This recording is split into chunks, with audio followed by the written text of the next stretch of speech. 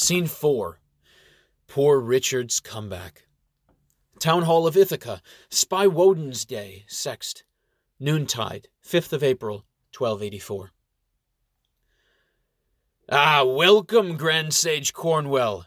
The Baron of Amherst puts on his most charming smile. It is most gracious of you to allow me this opportunity to clear up the misunderstanding between us when we first arrived. Please, have a seat by the fire. May I offer you some wine? The Grand Sage wears his academic robe without the hood. His face is stern, and his attitude is skeptical. The Silvermorn College of Sorcerers deeply mourns the students who lost their lives in defense of Ithaca, a town they had called home while studying with us. Regrettable, says the Baron, as his chief herald, Sir Sean, comes over to pour out 2 cups of wine for the Baron and his guest.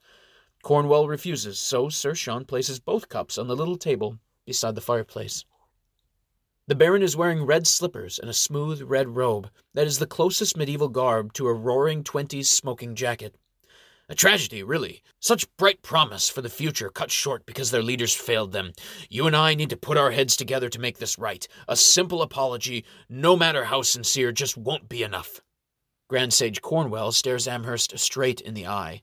You took the words right out of my mouth. It's because we both have the same vision for leadership in English society. Amherst stalls, waiting for the Grand Sage to relax and let down his guard.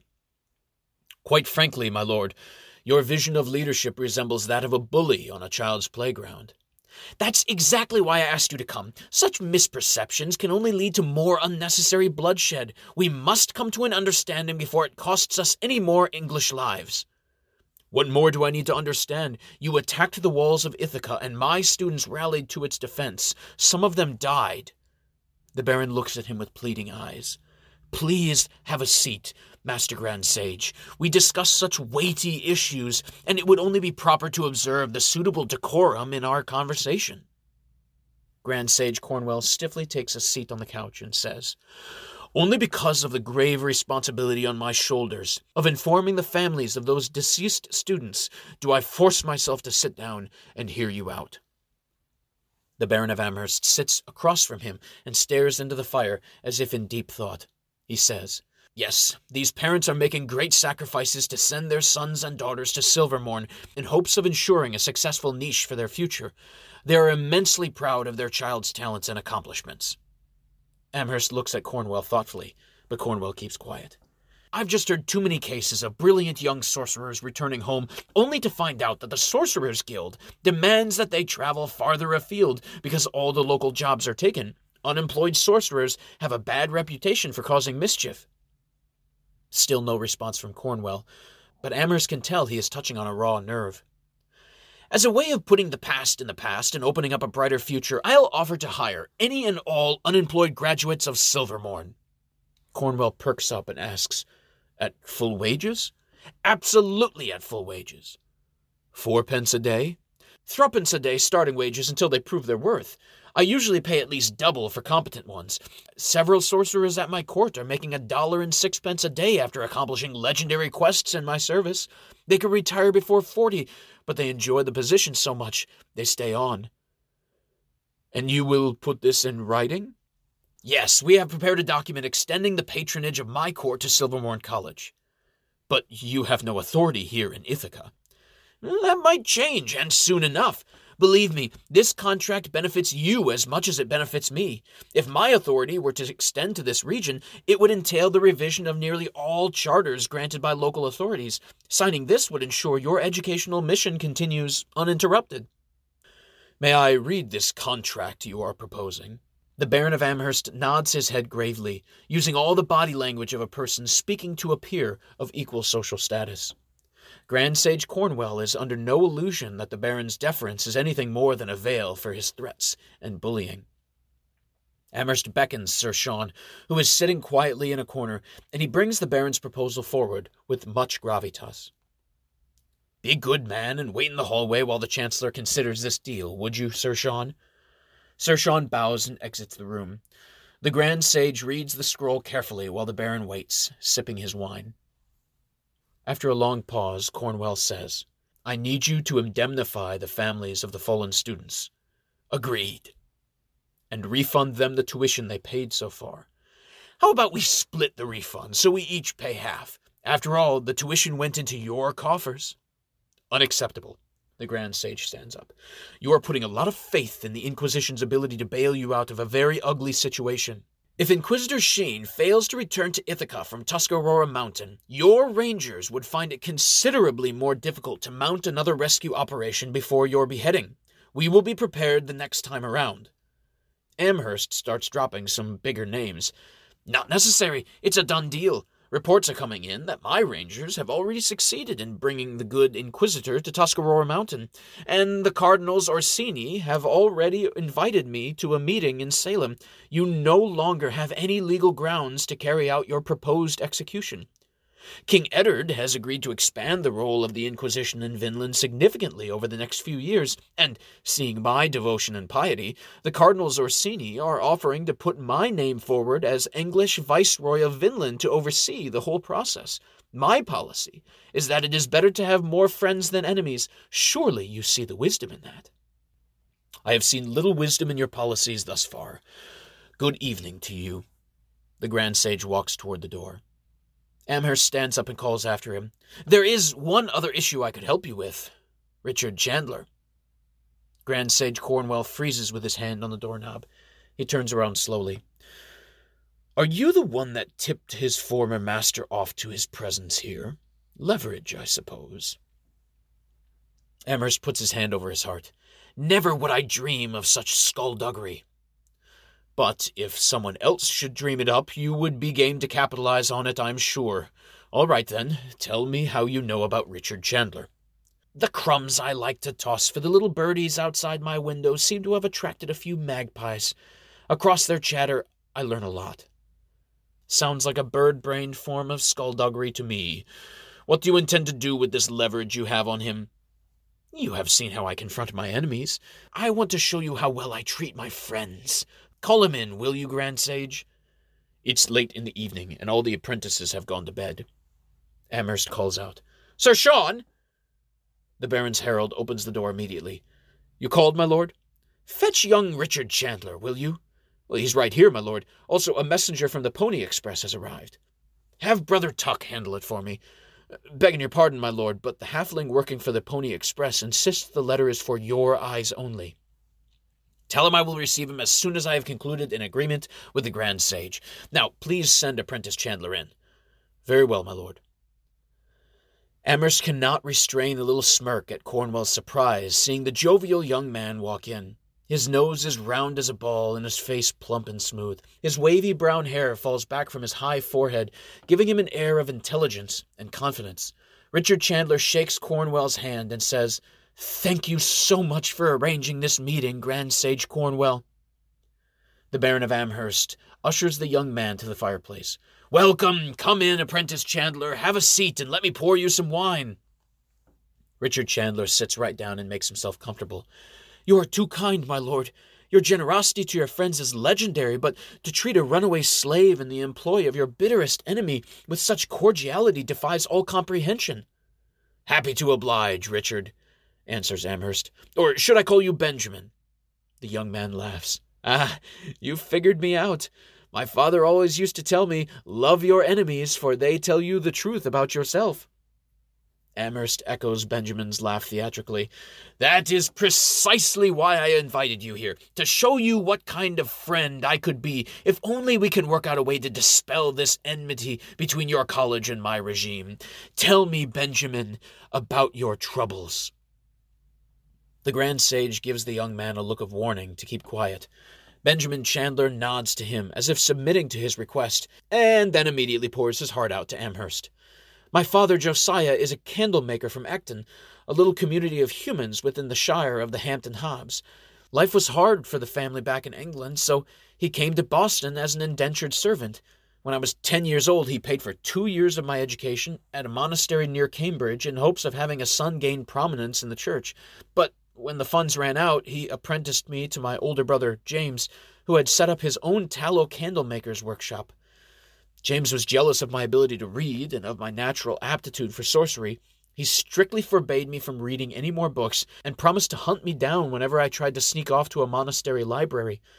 One after another, I visited every library in Boston, thirsty for knowledge. He became so familiar with all those libraries that the hide-and-seek we were playing ceased to have any sporting fun left in it. A friend of mine tipped me off that the law granting serfs freedom after living 101 days in a chartered English town also applies to contracted apprentices who enlist in a chartered military, academic, or religious institution without English domains. So I stole away to Ithaca in pursuit of a career in sorcery, with the hopes that it would take my brother more than 101 days to find me. Unfortunately, he seems to have gone all the way around the world in 80 days. Now that he's here, he'll drag me back to Boston and lock me in a dark, dank room. The boredom of candle-making will be the mildest of my punishments. My brother will think up ways to get back at me, and trust me, he has an active imagination when it comes to inflicting misery on others. The Baron of Amherst listens to the story intently. How old are you now, young Benjamin? 19, sir. How would you like to fulfill your father's dream to make a cleric of you in Brother Tuck's monastery? Benjamin puts his fist to his mouth and coughs slightly. My lord, a very credible astrologer has told me that the stars forbid me to take on monastic vows. I was born precisely between two conjunctions that would really bring disaster upon me and Holy Mother the Church if I did take the vow of... Your astrologer has perhaps seen a weakness for pretty ladies in your eye, suggests Amherst. The astrologer was a very pretty lady herself, but she told me I was the sort of rebel destined to transform colonial Vinland. Perhaps we could talk about the dreams I have for my own life instead of my father's dreams for me. Amherst snaps his fingers and sits up excitedly. She has seen the fire in your eyes, Mr. Benjamin Chandler, and I have seen it too. On that desk there, I have a document declaring you a Franklin in my court. The moment you sign it, you will be free from your apprenticeship to your brother by your oath of civic service to the barony of Amherst. Naturally, you'd be able to pursue your studies here at Silvermorn. Your ethereal experiments in harnessing the power of lightning with a kite and a key have already gained notoriety among your peers. All I ask is that you go on a quest or two if needed. Ebullient and optimistic, Benjamin Chandler turns to the Grand Sage and asks, What do you say, Grand Sage? This seems to me like the opportunity of a lifetime, the answer to all our problems. It's your life, Richard. No doubt we would be thrilled for you to continue your studies as a sorcerer's apprentice with us here at Silvermorn. However, I have a feeling your debt of gratitude to the Baron of Amherst will get more and more encumbered with obligations until the studies will become impossible. Amherst jumps in before Benjamin Chandler has a chance to think it over too much. The contract stipulates that as my Franklin, you would be obliged to leave Silvermorn in my service no more than 1 semester every other year. You would graduate with your master's degree in sorcery in 5 years tops, potentially earlier. We'll even throw in paid summers, whether or not we call you up for service. Done, says the apprentice Chandler, standing up to shake Amherst's hand. The Baron of Amherst turns a triumphant smile to the Grand Sage. We can agree on one thing, dear Chancellor. We both recognize talent when we see it. Shall we agree to a mutually beneficial contract, then? Guaranteed employment for all Silvermorn graduates who seek it in my court, indemnities and half-tuition refunds for the families of the students who fell at the walls, an official elevation of Benjamin Chandler to the rank of Franklin in my baronial court. Let's move on with the future, shall we? Cornwell looks long and hard at his star pupil. Throw in Chandler's full tuition, and you have a deal. With a coy smile, Amherst concludes, You drive a hard bargain, Chancellor, but I'm in no mood to drag this out any further. Sir Sean, the document, please.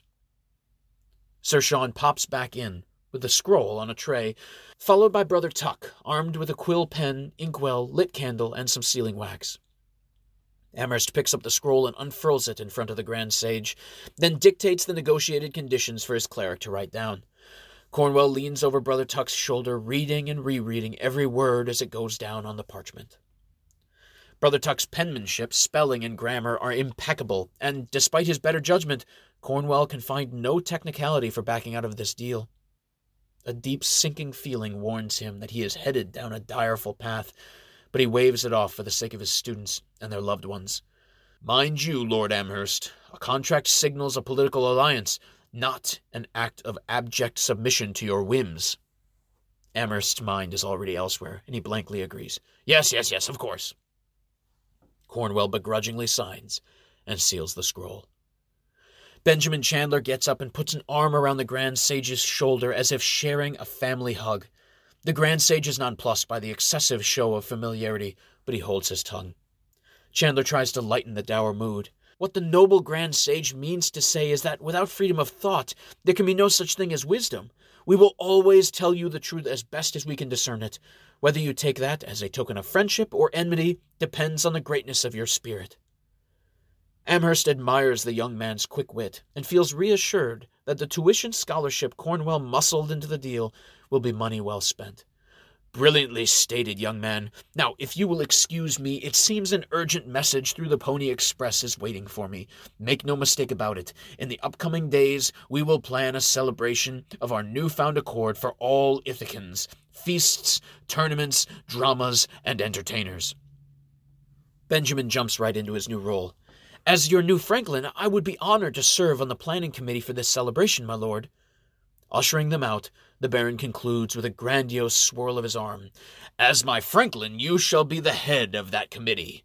Good evening, Grand Sage. Adieu. The Sword of Laban. With an almost impolite shove, the Baron steers Cornwell out of the room and waves his herald and the halfling messenger waiting at the door to come inside. The messenger hands him a sealed letter, but Amherst does not touch it. He waves to his herald. Whose seal is it, Sir Sean? The halfling courier, in long riding boots, about as long as his short legs can fit into, steps past Sir Sean Madigan briskly. Begging your pardon, my lord, but even the seal is for your eyes only. All right, set it on the table, says the Baron of Amherst. Sir Sean is my most trusted adviser, but your discretion is commendable. Here, let me pour you some wine while you warm yourself by the fire. Sorry, my lord, but we have an oath that prevents us from ungodly language and strong drink. The Baron of Amherst nods. Yes, that was my understanding. I wanted to make sure you actually are with the Pony Express. Few people know about your special work requirements. Several of my enemies have plotted my demise with false letters and poisoned packets. Your insistence that I be the only one to see this delivery came across as suspicious, but you passed the test. Here's a newly minted groat for your troubles. The halfling postal worker looks at the coin quizzically. How much is a groat worth, my lord? Benjamin Chandler loves math and explains. 4 pennies. He that spends a groat a day idly spends idly above £6 a year. Sir Sean adds, It'll more than cover a hearty meal and a good night's rest at the Dancing Pony. Amherst concludes. You're dismissed now. What did you say your name was again? Underhill, my lord. Oh, that's a splendid name for a halfling. Mr. Underhill, please check back at my door first thing in the morning before you depart, in case I have an immediate response for the sender. Yes, my lord. The halfling bows respectfully. His frizzy sideburns sway with every motion of his head. Though his eyes are young, his sun-dried brow and rugged cheeks speak of a rough life in the saddle, with few creature comforts. After the Pony Express rider exits the room, Sir Sean Madigan picks up the letter off the table. It's the seal of Cardinal Orsini. Amherst asks, Which one? Each of the 3 Orsini brothers keep wanting to make his importance felt over the other 2. Sir Sean inspects it closely, but looks up and says, Can't tell. The imprint on the wax is all smudged and fuzzy. My guess is they want you to know it's really from them while still retaining a measure of deniability. One swipe of the thumb would efface it entirely. Benjamin asks politely, May I have a look? Amherst raises his eyebrows. By all means! You're in my court now, Mr. Franklin, a trusted adviser. The flattery takes its effect on the new Franklin. He looks at it carefully and reports. I'd say this is coming from the office of Maderno Cardinal Orsini, my lord. He has made quite a reputation for himself as being the brains behind their witch trials. Paterno Cardinal Orsini is the ferocious one, the reason the people of Boston have started calling them the 3 Bears. Actually, if my paltry Italian serves me right, Orsino is the diminutive form of Orso. We should be calling the Orsini brothers the 3 Little Bears. It's the little one among them, Piccolo Cardinal Orsini, who adds the whimsical unpredictability to the whole operation that makes the very sound of the word Inquisition drive terror into the hearts of the general populace. Terror hardly begins to describe it, Mr. Franklin, comments Sir Sean dryly. It's one thing to be condemned to torture and death for a crime you never committed. It's another thing entirely to be condemned to hell for a sin you never committed. Amherst waves his fingers to shoo away the whole conversation, and says, "Putting a little fear of God into the hearts and minds of the Bostonians can be useful. Anyhow, what does the letter say?" Sir Sean breaks open the seal and unfurls the scroll. "It's in Latin, sir." "Let's have Brother Tuck read it carefully. I want to know anything you can deduce from the letter, not just its contents. Was it written with an agitated hand? Is he trying to impress me with the cost of the parchment? Is the tone subtly threatening, or is he trying to hide desperation or some less obvious vulnerability?"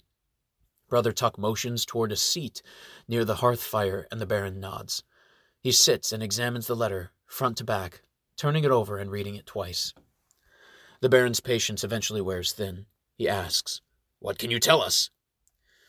"Without a little more context, it will be hard for me to surmise exactly the implications, but Cardinal Moderno writes to ask help investigating a very delicate matter." Benjamin snaps his fingers and calls out, "I was right! It is Moderno, after all!" Amherst commends him patiently. "Very good, Benjamin. Now, let's hear what it says." Brother Tuck clears his throat. Yes, after the formalities it says, and I quote, "Now that you have been appointed by King Eddard, the secular strong-arm of the Holy Inquisition in Vinland." I'm not sure what he means by that. The Baron of Amherst sips his wine by the fireside. Yes, in my letter describing our relationship with Inquisitor Sheen, I implied that our patronage might expand by royal decree without getting into specifics. My contacts at King Eddard's court in London should hammer out something official in a few months. For now, time is of the essence, so until I get a response from the king, I'm improvising as I go along." "Very well, my lord," says Brother Tuck. "So, what does the Inquisition want of me?" "It says they had an intruder break into their residence in Salem. Let's see here. Yes. So I'll do my best to translate these few paragraphs here. Your stay in Ithaca has made you the closest friend we have to a very delicate and confidential matter. Upon successful completion of this quest, we will guarantee your appointment as Viceroy of Vinland by His Holiness Pope Martin, and support any accusation of heresy you make against your enemies.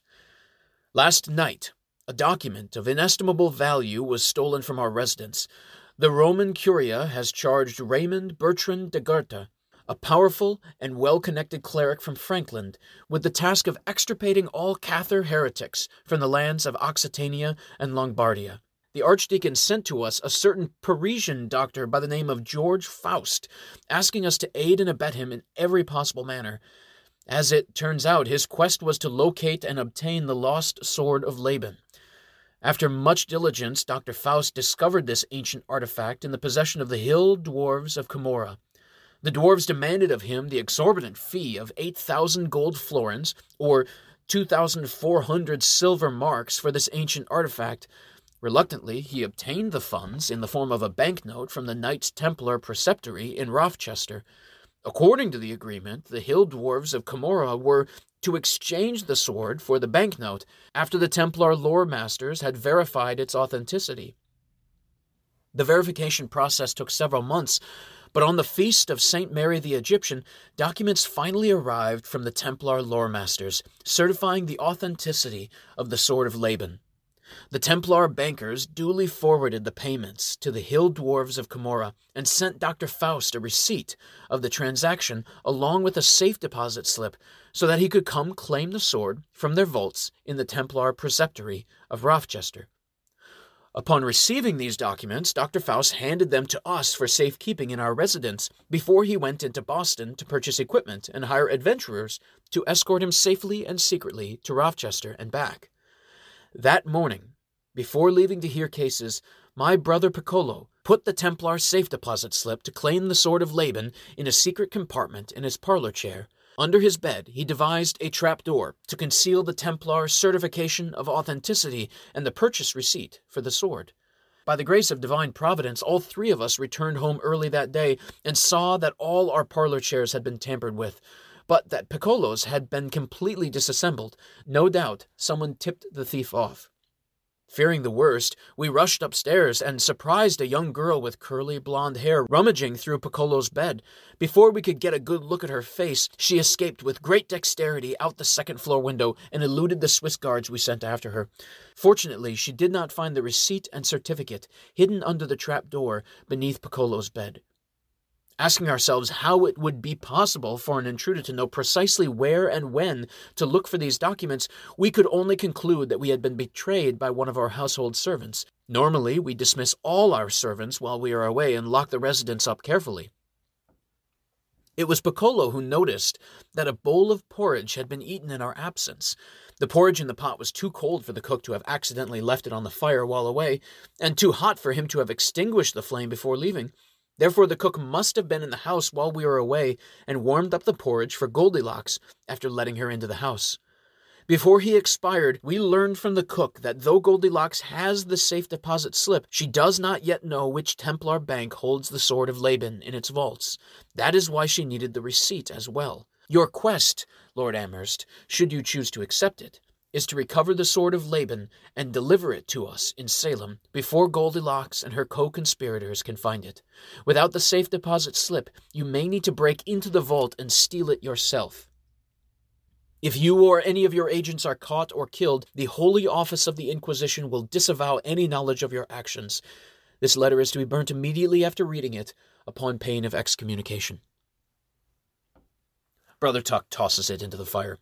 Quickly, Amherst grabs a fire poker and tries to rescue the letter, but the flames consume it with such a burst of light and smoke as to leave little doubt that it had been brushed with linseed oil before sending. The Baron of Amherst huffs as he sits back down. Brother Tuck, your obedience in following instructions is commendable, but if backed in a corner, that letter could have been useful. Brother Tuck stands up to the Baron. With all due respect, my lord, if you pulled out a letter like that when backed in a corner, you would be dead before you could think of a proper use for it. Oh, all right, concedes the Baron. What is so important about this sword, anyway? Brother Tuck sits back down and clears his throat. If my memory serves, the sword of Laban is used as a part of a black flame ritual in the art of necromancy. Benjamin Chandler adds, Some of the students were talking about that the other day. I think it can transform a living person into an undead state. They were calling it a type of evil transubstantiation. Brother Tuck corrects him. There is no evil form of transubstantiation. The correct term in theology for that would be transmogrification. Amherst rubs his chin. Confusing, isn't it? When I pledged myself to support Inquisitor Sheen, did I not take the Crusaders' vow to fight the Black Flame heresy in Vinland? Now the Holy Office of the Inquisition is asking me to fetch an artifact that would allow them to engage in Black Flame necromancy. Doesn't that violate my own Crusader's vow? Brother Tuck tugs at the collar of his monk's cowl and says, Theologically speaking, we can make a distinction. You only swore to fight the Black Flame heresy in Vinland. This sword of Laban will be shipped off to Frankland. By removing it from Vinland, you will be keeping it out of the hands of Black Flame heretics here, and thus fulfilling your vow. Amherst pauses, then says, It disturbs me how easily you are able to convince me that black is white and white is black. Both are liturgical colors, my lord. Amherst shrugs and turns to his herald, saying, Sir Sean, what's your opinion? Is it possible to take on this quest without risking war with the Knights Templar? One way immediately comes to mind, if it pleases your lordship. Duquesne's Amulet. Go on.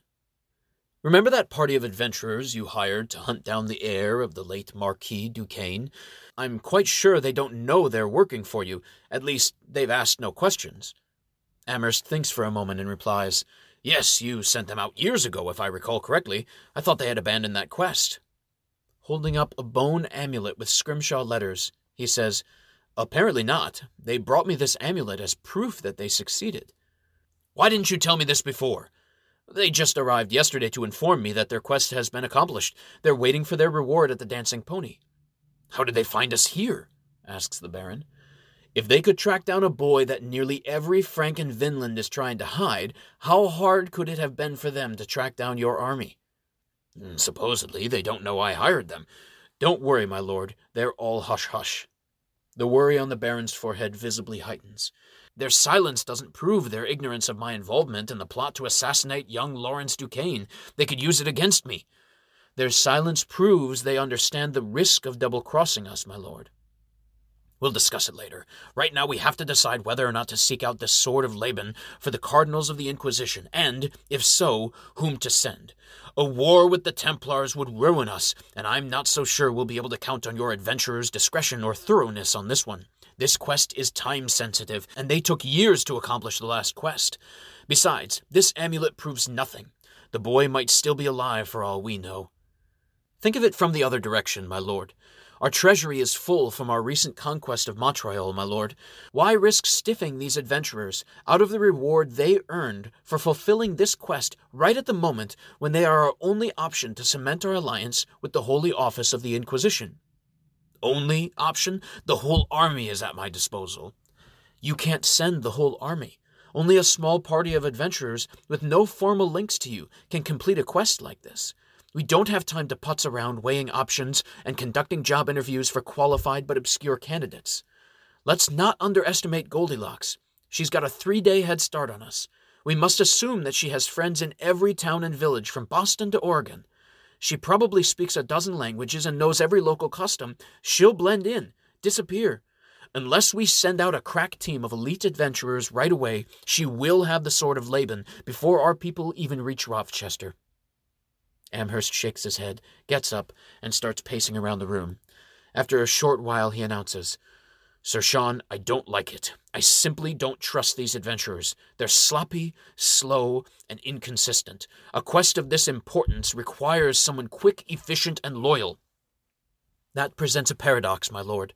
You expect us to entrust this quest to someone who has no association with you, but is perfectly loyal and competent. Amherst snaps his fingers and stops pacing. Wait, I have an idea. These adventurers could prove useful if only we appointed a proper leader to keep them in check. We would need someone whose loyalty I trust not to cheat me, but has no known public association with me that could get me in trouble with the Templars if caught, and is clever enough to tangle with sly adventurers.